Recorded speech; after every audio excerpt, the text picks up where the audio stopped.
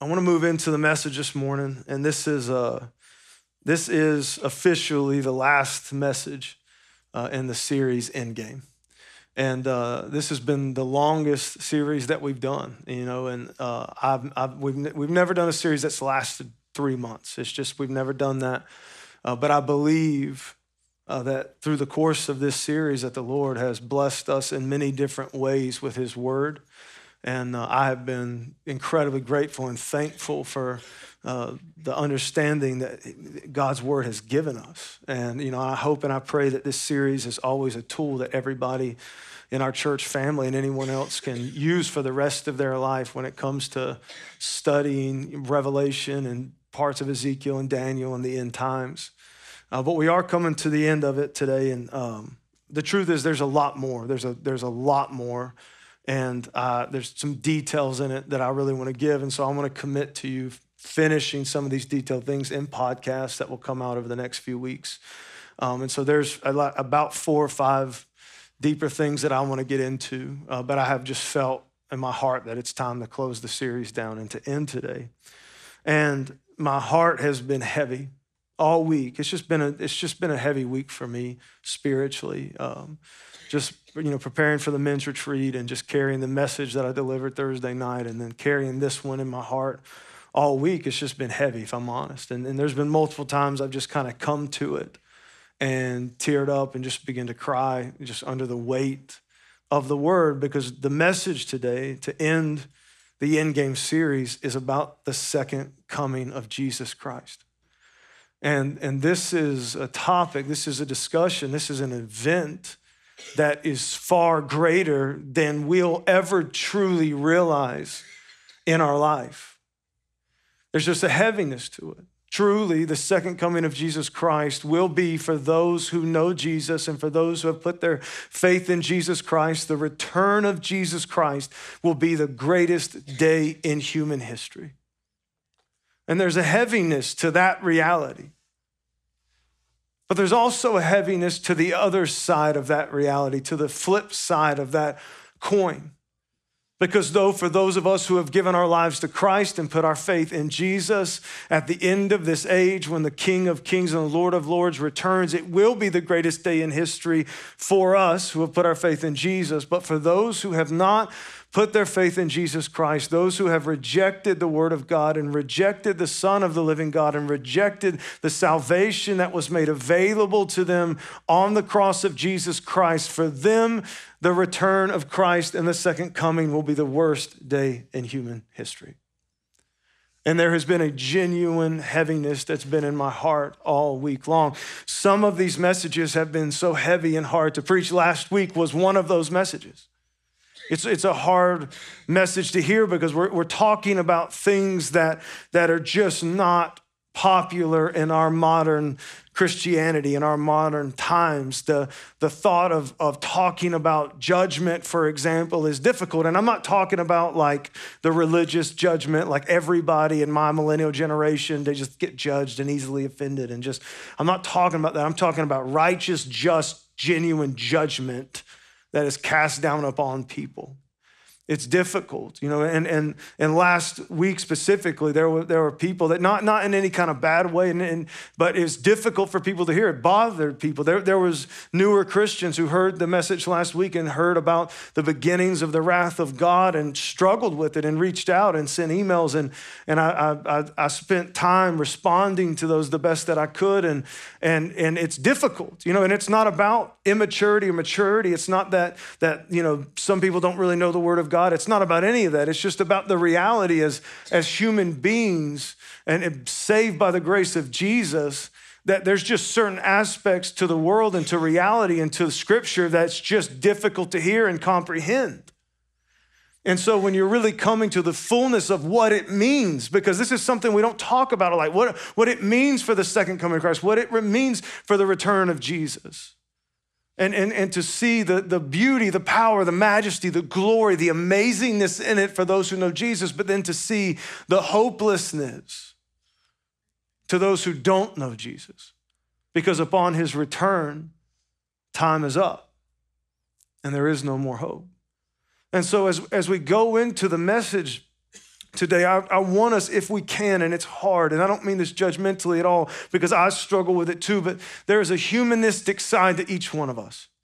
And sometimes that humanism in us makes it difficult to hear the difficult realities of Scripture. But I want to give you a proverb this morning from Solomon that will hopefully help us understand what could happen over the next few minutes in our life. That we have an opportunity over the next few moments to hear the depths of God's word, maybe in a unique way, in a way that would open up our heart and open up our mind and open up our eyes to the truth of the reality of Scripture that could forever change the way we live our life and view the gospel and view the Bible and view what we have in Jesus. There's a proverb, he says, and I'm summarizing it and I'm giving my spin on it, but this is the heart of what he says. He says that a foolish person will always spend their time going to parties. Any fools out there? Can I get an amen? We like parties. Parties is a good thing. Parties is fun. Parties is celebration.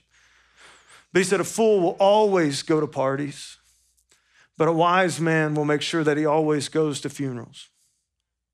And Solomon's point is, he says that a foolish man will always go to parties and always be distracted, and they'll never see the darker things of life. They'll never see the more difficult things of life. And because of that, they'll never value the time that they have on this earth. But if a wise man continue at every opportunity goes to a funeral, he's continually reminded of death. He's continually reminded that this life that we live is temporary and it comes to an end, and it would cause the wise man to live every second at a lot more wise and valuable rate, that he would spend his time focusing on the things that really matter. It would give him a leg up in life other than the guy who's just going to the parties, never really understanding and coming to know the value of time in his life. In the same sense, there are so many beautiful things about the Scripture. There's so many powerful, majestic things there's so many blessings that we get in Christ. And it is an amazing thing to focus on those things and to read about those things and study those things and learn those things and bask in those things and be thankful for those things. But there is also a flip side to blessing. There's also a flip side to our salvation. And it's also good for us to peer into that every once in a while and see what we have been saved from, so that we could come to understand the value of the death Jesus truly died for us. And so over the next few minutes, I want us to look at the coming of Christ. In Revelation 19, I want us to see this vision that God gave John on the island of Patmos about the final end of this era as we know it, when the King of Kings returns, in this imagery that we see, and then what happens and what takes place on the earth. And it is difficult to read to an extent. But like Solomon says, a wise man will go to a funeral. Let's use that wisdom this morning and let's see the reality of what Jesus has saved us from, so that maybe that will open up for us in a greater way the beauty of the cross of Jesus Christ. Amen? Revelation 19, verse 11. It says, "Then I saw heaven standing open, and there before me was a white horse, and its rider is called Faithful and True. With righteousness he judges and wages war. He has eyes like blazing fire and many royal crowns on his head. And he has a name written on him that only he himself knows. He is dressed in a robe dipped in blood, and his name is the Word of God." So this is the imagery that is given to John to give to us about Jesus, the King, returning. And there are many powerful things, but I want you to understand the weight of one statement: with righteousness, he judges and wages war. With true righteousness and purity, he comes to hand out the final judgment to all wickedness and to all evil.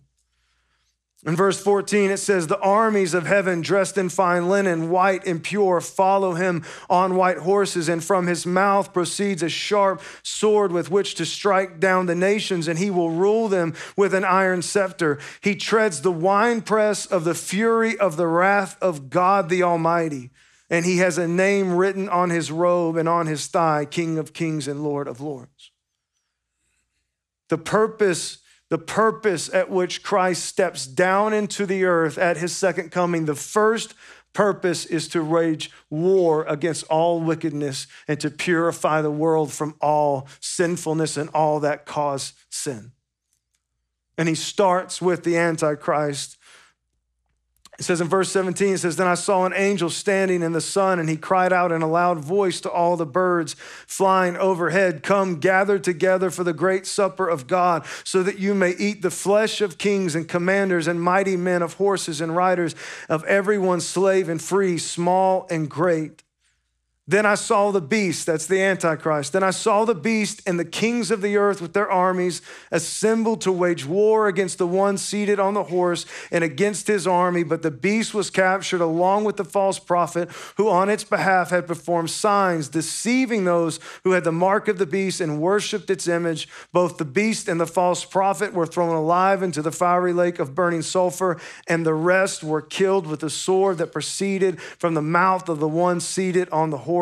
And all the birds gorged themselves on their flesh. And this is difficult imagery to take in. But before we break down the basis of what happens at the second coming of Christ, I cannot help but to remind us of God's mercy and God's grace in everything that Jesus did, even through the tribulation, to give the world and everyone in it time after time after time after time to repent. Not only has it been 2,000 years of the church operating under the power of the Holy Spirit to be a light in this dark world, to preach the gospel of Jesus Christ. But once the tribulation begins, he sent down, if you remember, 2 witnesses in Jerusalem for 3.5 years to do supernatural works and supernatural powers and to preach and teach the testimony of Jesus to all of the world from Jerusalem. He also gathered together 144,000 powerful men of God of like the world has never seen. And that 144,000 who were chosen and marked by God to preach the gospel of Jesus Christ all over the world during the tribulation. They were supernaturally protected, and they preached revival like we have never experienced on the earth. Millions of people did come to know Jesus because of their preaching. God also sent multiple angels, angelic beings into the earth, one to preach the gospel of Jesus Christ to the whole world, to every nation, one to warn everybody on the earth over and over again not to worship the beast and not to take the mark, one to warn even Babylon itself, this great mysterious nation that was murdering Christians, to repent and for people to leave because of the destruction that would come. The heart of what I want you to remember before we break down the reality of the coming of Christ is that even in the last 7 years of mankind, even at the end of the age, God did everything possible. Every single person on the earth heard the gospel of Jesus Christ. Every single person on the earth heard it multiple times from multiple ways, because what we see all through Revelation is that nobody on earth misunderstands who God is, misunderstands. They're aware of Jesus. They're aware of the Lamb.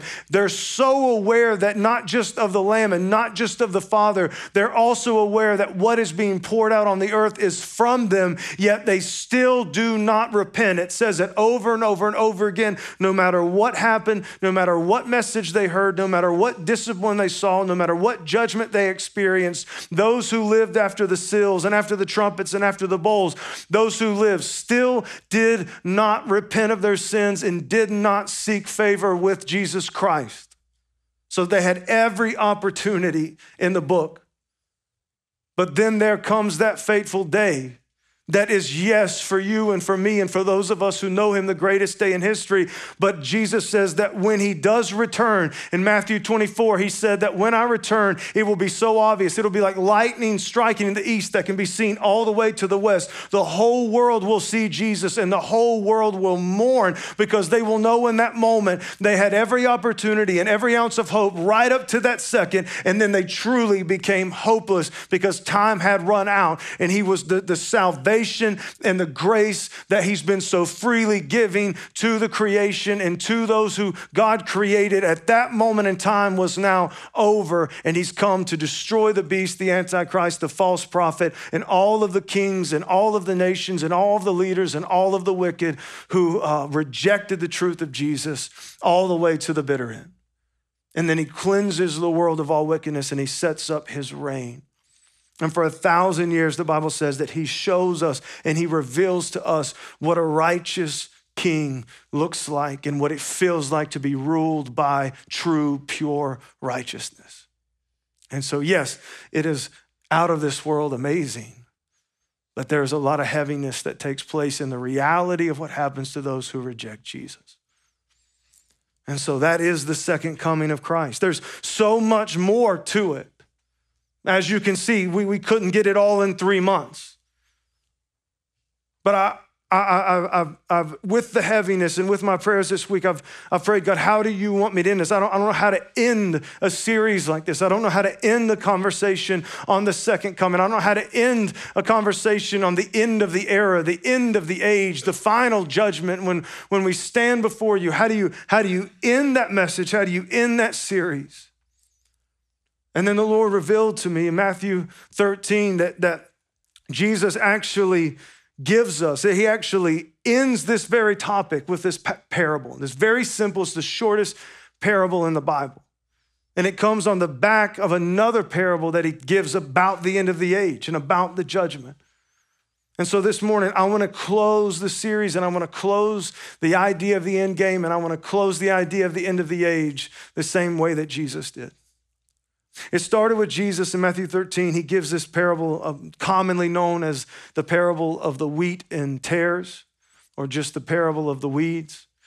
And he says that there was a man who owned a land, a farm, and that he planted good seed in his field. And that at night, one of his enemies came along and tossed out bad seed or weeds into that same field to ruin it.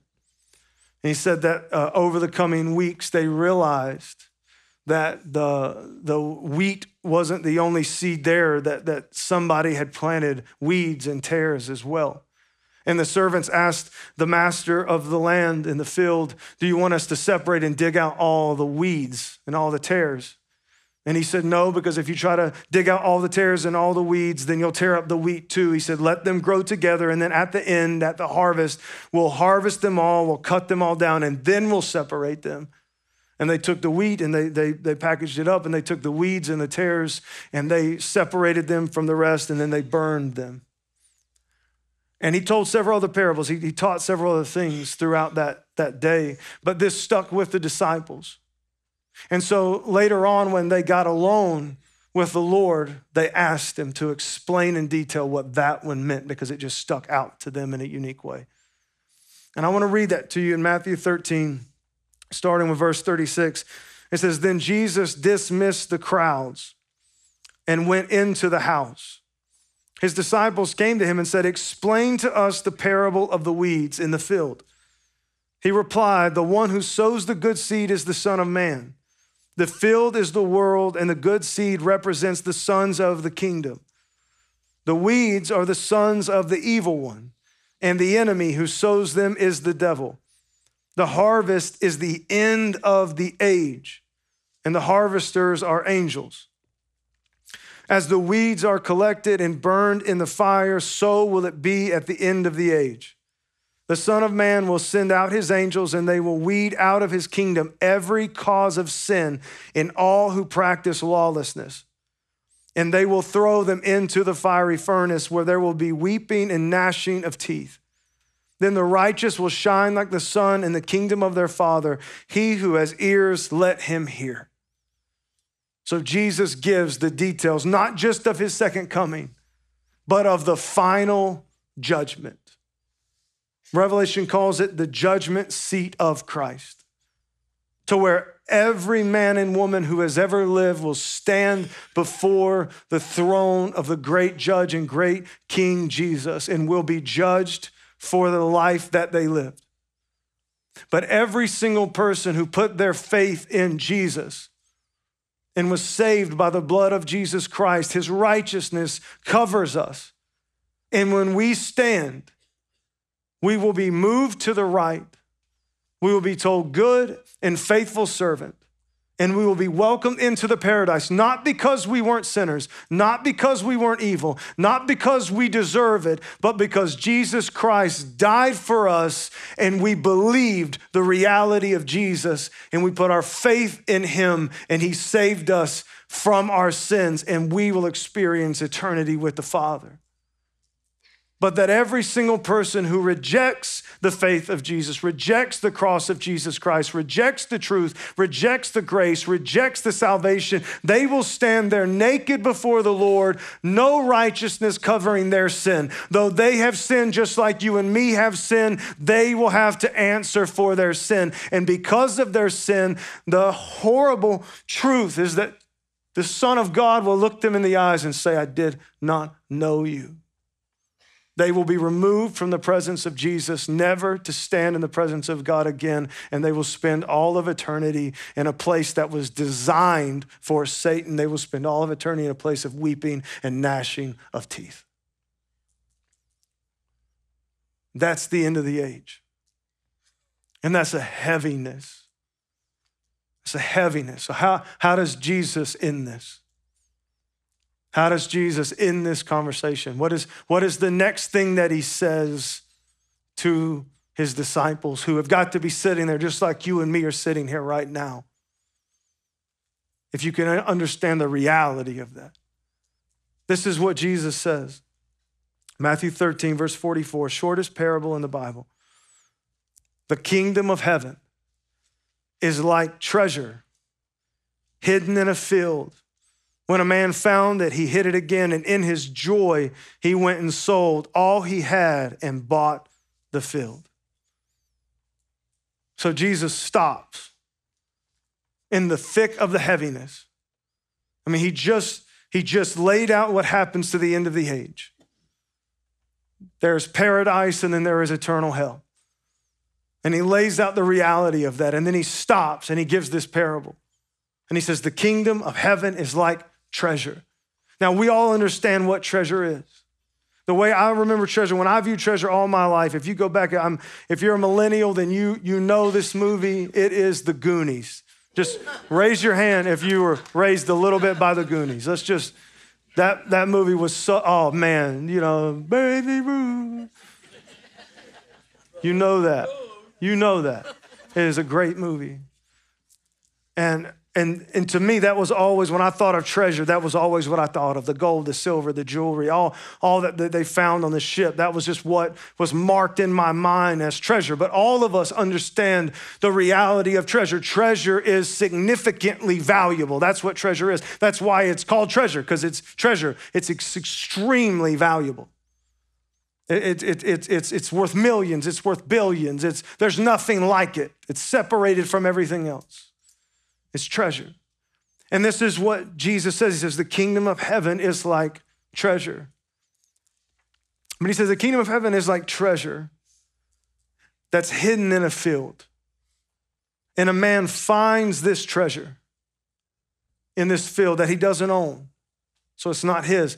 And then he has to make a decision in his heart and in his mind. Is this treasure that I just found worth everything else that I have and possess? Is this treasure that I found worth everything that I've worked for, everything that I've saved up, everything that I've invested in, everything that I've acquired through the course of my life? He had to see the treasure in the field and make that decision. And for him, he said, yes, this treasure right here, this is more valuable than everything else I have. It's worth everything else I have. And so this man hid the treasure back in the field, and then he went away and he sold his house and his camels, I'm sure, and all the other things that they have, and maybe all his farming gear, and I didn't live in this day and age, and I don't really know what they had, but he took it all. He took everything that he had and everything that he possessed, and then he sold it. And then he went back to buy the field so that then he could acquire and possess the treasure that was in that field. And this is what Jesus says. He says, the kingdom of heaven is like treasure hidden in a field that's worth everything that you have. And so I want to be really clear here, because I've heard this preached a lot, and it would be very easy for us, to in this moment to look at like Saul, who became Paul. Because Saul, who became Paul, he believed that the kingdom of heaven, he believed that his relationship with Jesus, he believed that being saved by Christ and what he possessed in his grace and in his relationship with God was truly worth more than everything else that he had because he laid it all down. He gave it all away. Saul was a man of great power. Saul was a man of great success. He was a man of great wealth. He had succeeded in his area of life to the highest degree. Everything that we chase in life, Saul had obtained. But then when he met Jesus that day on the road to Damascus, his entire world changed and he laid everything that he had down. He laid his honor down. He laid all of his promotions down, his glory as this great leader and this great man in Israel, this great Jew. He laid all of that down. He lost all of his wealth, all of his riches, all of his power, everything that he worked for in life. He lost every ounce of it for Jesus. And then he spent the rest of his life being stoned on a regular basis, not the weed, getting stoned with rocks. I just want to be clear because pursuit's got everybody. Right? Amen for that. Somebody just was like, oh, Jesus thing is cool, okay. No, with the rocks, being shipwrecked, starving, thrown in prison, whipped, losing everything, literally everything. And then at the end of it all, he dies for Jesus. And when Paul, who used to be Saul, is now describing this, he says to die is gain, to lose his own life. He believed this. And if you're not careful, what you might think I'm about to say, or what maybe you've heard this preached before this way, if you're not careful, you'll think that Jesus' point here is to tell you that you need to be like Saul and Paul. You need to lay down everything. You need to give up everything. If you're not willing to lay down everything, then you're not a good Christian, and you're not like that, and you're not really sold out, and there's a lot of room here for religious guilt. Anybody ever experienced that? There's a lot of room here to make you feel like you're not a good enough Christian, to make you feel like you need to do more and you need to be more and you need to acquire, you need to lay it all down. Like you need to go home, and it'll make you feel bad if you're wealthy, make you feel bad if you're successful in what you do, make you feel bad if you're happy in this world. But that's not the point that Jesus is making at all. Jesus, every time he gives a parable, it is there to teach us something, to truly drive a point to us. So I know that it's our first instinct to get offended and to feel like he's judging me and to feel this and feel that. Just kick that in the, all right, that's you. That's your issue, okay? People that feel judged all the time. I'm judging you for feeling judged all the time. That's you. Okay, if you're offended, that's on you. Okay, the point Jesus is making, and the point that I'm making has nothing to do with you need to do better. He's trying to show you something. In fact, he's trying to teach you two very distinct things. The first thing is he is truly telling you and trying to open up your heart and open up your mind to the reality of what you really have in Jesus Christ. Because I'm telling you right here, he's trying to open up your mind. He's trying to teach you and show you that what you have in Jesus, that what you have in the blood of Christ, that what you have in your relationship with Jesus, that your forgiveness of sins, that being filled with the Spirit of God, being open to walk into the presence of God, to be able to live under the power of God, to be able to be set free from the things of this world, to understand what you have in Christ is truly greater than everything else you could ever do, ever acquire, ever build.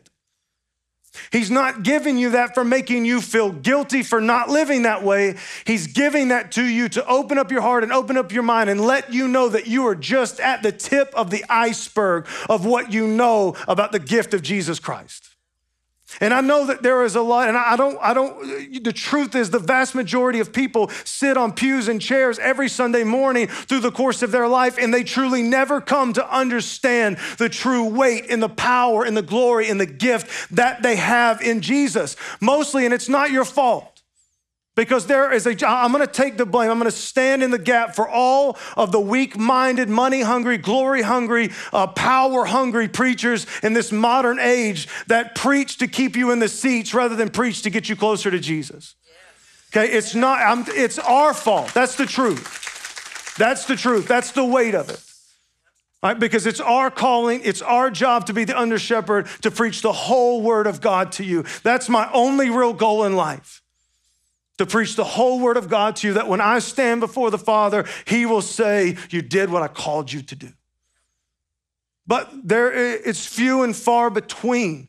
And so there's a whole generation of people that all they hear is what they want to hear. And the preachers lay it all down, and then they go through their whole life, and all they're exposed to is religion and tradition and systems, and they never truly come to know the power of what they really have in Jesus. And Jesus is giving you this right now at a minimum, just to pique your interest, just to reveal to the depths of your heart that there is so much more in your relationship with God than you're experiencing right here and right now. It's more than Sunday mornings. It's more than a religious system. It's more than tradition, that the Spirit of the living God is in you, that you are a son and a daughter of God, and what you could walk in and what you could live in and what eternity will be far greater than anything you could ever fathom or anything you could ever imagine. Jesus is giving you this the same way you would put a carrot in front of a horse. He's trying to get you to understand that this world is truly worthless, and what he's given you and what you can get within his relationship is far greater than you realize. He's given it you to build hope in you, to chase and seek him and go as far as you can go in Jesus. Man, if it was just Sunday morning, what a worthless religion. But it's not. We don't know what we have in the presence of God. We don't know what we possess in the depths of the mysteries of this book. But the power of it is we get to spend the rest of our life chasing it and exploring it. And the more that we go down that road, the more that every inch we get farther down that road, the more powerful and the more majesty that we understand of God and what we possess in God. The second thing is, and he could have made this whole same point without one of these words that he added. But he added a word. And when Jesus adds a word that you don't necessarily need to add, it's for a reason, it's for a purpose. And he added the word joy. He said that this man with joy, full of joy in his heart, once he found the treasure, went and sold everything that he had. The second thing that Jesus wants you to know, though you may not have experienced it yet, though that you may not have walked down that path yet, he wants you to know that coming to understand the weight of what we truly have in Jesus will give you more joy than anything else you could ever experience here on this earth. There's nothing on this earth that will give you the joy the way the presence of God will give you joy, the way the weight of the gospel will give you joy. And he wants you to see this, not to judge you. He wants you to see this, not to condemn you. He wants you to see this so that you know you are missing out on something powerful within the gospel of Jesus Christ. Because what we see, the more that you understand, the more that we see, and we see men and women in the Bible, the more that they gain, the more that they get, the more that they realize of what they really have in Christ, the more joy they have in Christ, the more peace that they have in Christ, and then the things that meant so much to them before become like trash, like rubbish. That's what Paul says. And I can tell you, there's been seasons in my life when I'm not there, but I can tell you this, the more that I get closer to God and the more that I learn of the gospel and the more that I live in the presence of God, the less and less this world means to me, and there's more joy in knowing Jesus than any joy that the earth can give you. So he's given you this to open up your heart and mind, to let you know that there is something deeper. There is something deeper in your relationship with Jesus that you can get to by the power of the Spirit in your life. He's opening this up. He wants you to know. Jesus picked this parable. He picked this moment right here, right after the end of the age, so that you would know. I can just imagine sitting in that room and hearing Jesus give us the explanation, and then him say this. And just sit there and ponder what he just said, what he just explained, versus this parable, this treasure that we have in Jesus. That is both the greatest thing we could have on this earth, but then in eternity. The weight of what Jesus really wants us to see is that this world that we live in, this was not what it was supposed to be. That sin destroyed the beautiful gift that was life. And in God's goodness and in God's mercy, he saved us from our sins so that we could then experience the good things that he had planned for us. And so I want to close the same way Jesus closed, with the good and the bad. There is a hell. It was a place that was designed for the devil and his angels. It was never designed for you and for me.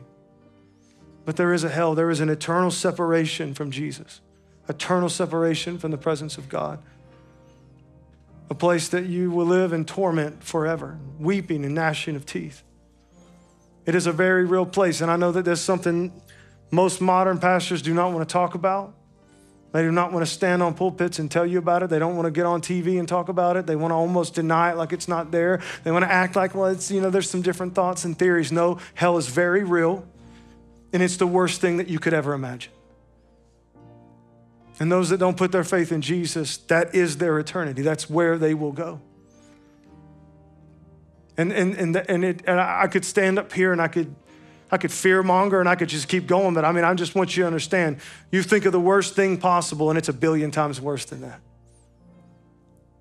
Mainly because it's separated from the presence of a living God. That's what Jesus saved us from. But then what Jesus saved us to, he describes as paradise on the cross. I want you to just understand something just for a second. I want us to just be real just for a second. The Bible says that when that time comes, when Jesus, after he wipes out the wickedness of the earth, and they go through the great seat of judgment, it says that he will wipe every tear from our eyes. All the regret of our life. Think about the heaviness that we carry around of regret.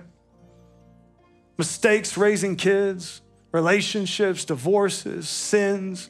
We've hurt people. The weight of that guilt, the weight of that regret, it's washed under the blood of Jesus, and there will come a time when it's completely removed from you and you will never know it again. There'll come a time that depression and anxiety will be removed from the minds of every believer and will be thrown into hell where it belongs, and you will experience nothing but peace for all of eternity and joy for all of eternity. The deep soul wounds that we have in our life from sins that we've committed and sins that have been committed against us, everything will be healed. Every sickness, every cancer, every struggle will be removed from our bodies and thrown into hell where it belongs. All sin will be removed, but also all the consequences of sin will be removed from our minds, our hearts, and our bodies. And then we will begin paradise like that forever. The hurt of the lost ones that we've lost on this earth, lost children, lost parents, lost siblings, lost friends. I want you to understand the world that we live in. We work so hard to make it okay. It's not okay. It's sin-ridden, and the consequences of sin we walk in every single day. We experience life is difficult, life is hard, life is brutal. And all of that brutality, all of it is removed. All the pain is removed. And then we begin eternity forever. Beyond that, and this is the part where I'll never come up with the words good enough. I'll never be able to explain what I'm about to say in a way that will truly hit anywhere close to the reality of it. But besides being saved from hell, and besides being all of the sin and all of the consequences of sin being removed from our bodies and experiencing paradise, besides all of that, we are saved to the very presence of God. We're saved to the presence of the Creator. Your body was created for the presence of God.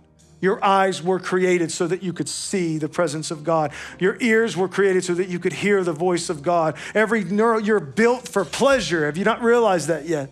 God created you to experience pleasure so that you could experience the pleasure of knowing him and his presence. And he gave you a mind that you could comprehend it and understand it. And you think of every pleasure sense or everything that you've experienced on this earth that gives you pleasure, multiply that times 1 billion, and that's what it will be to be in the presence of God. And I'm still falling short. But that's what we have in Christ. That's what we get to look forward to.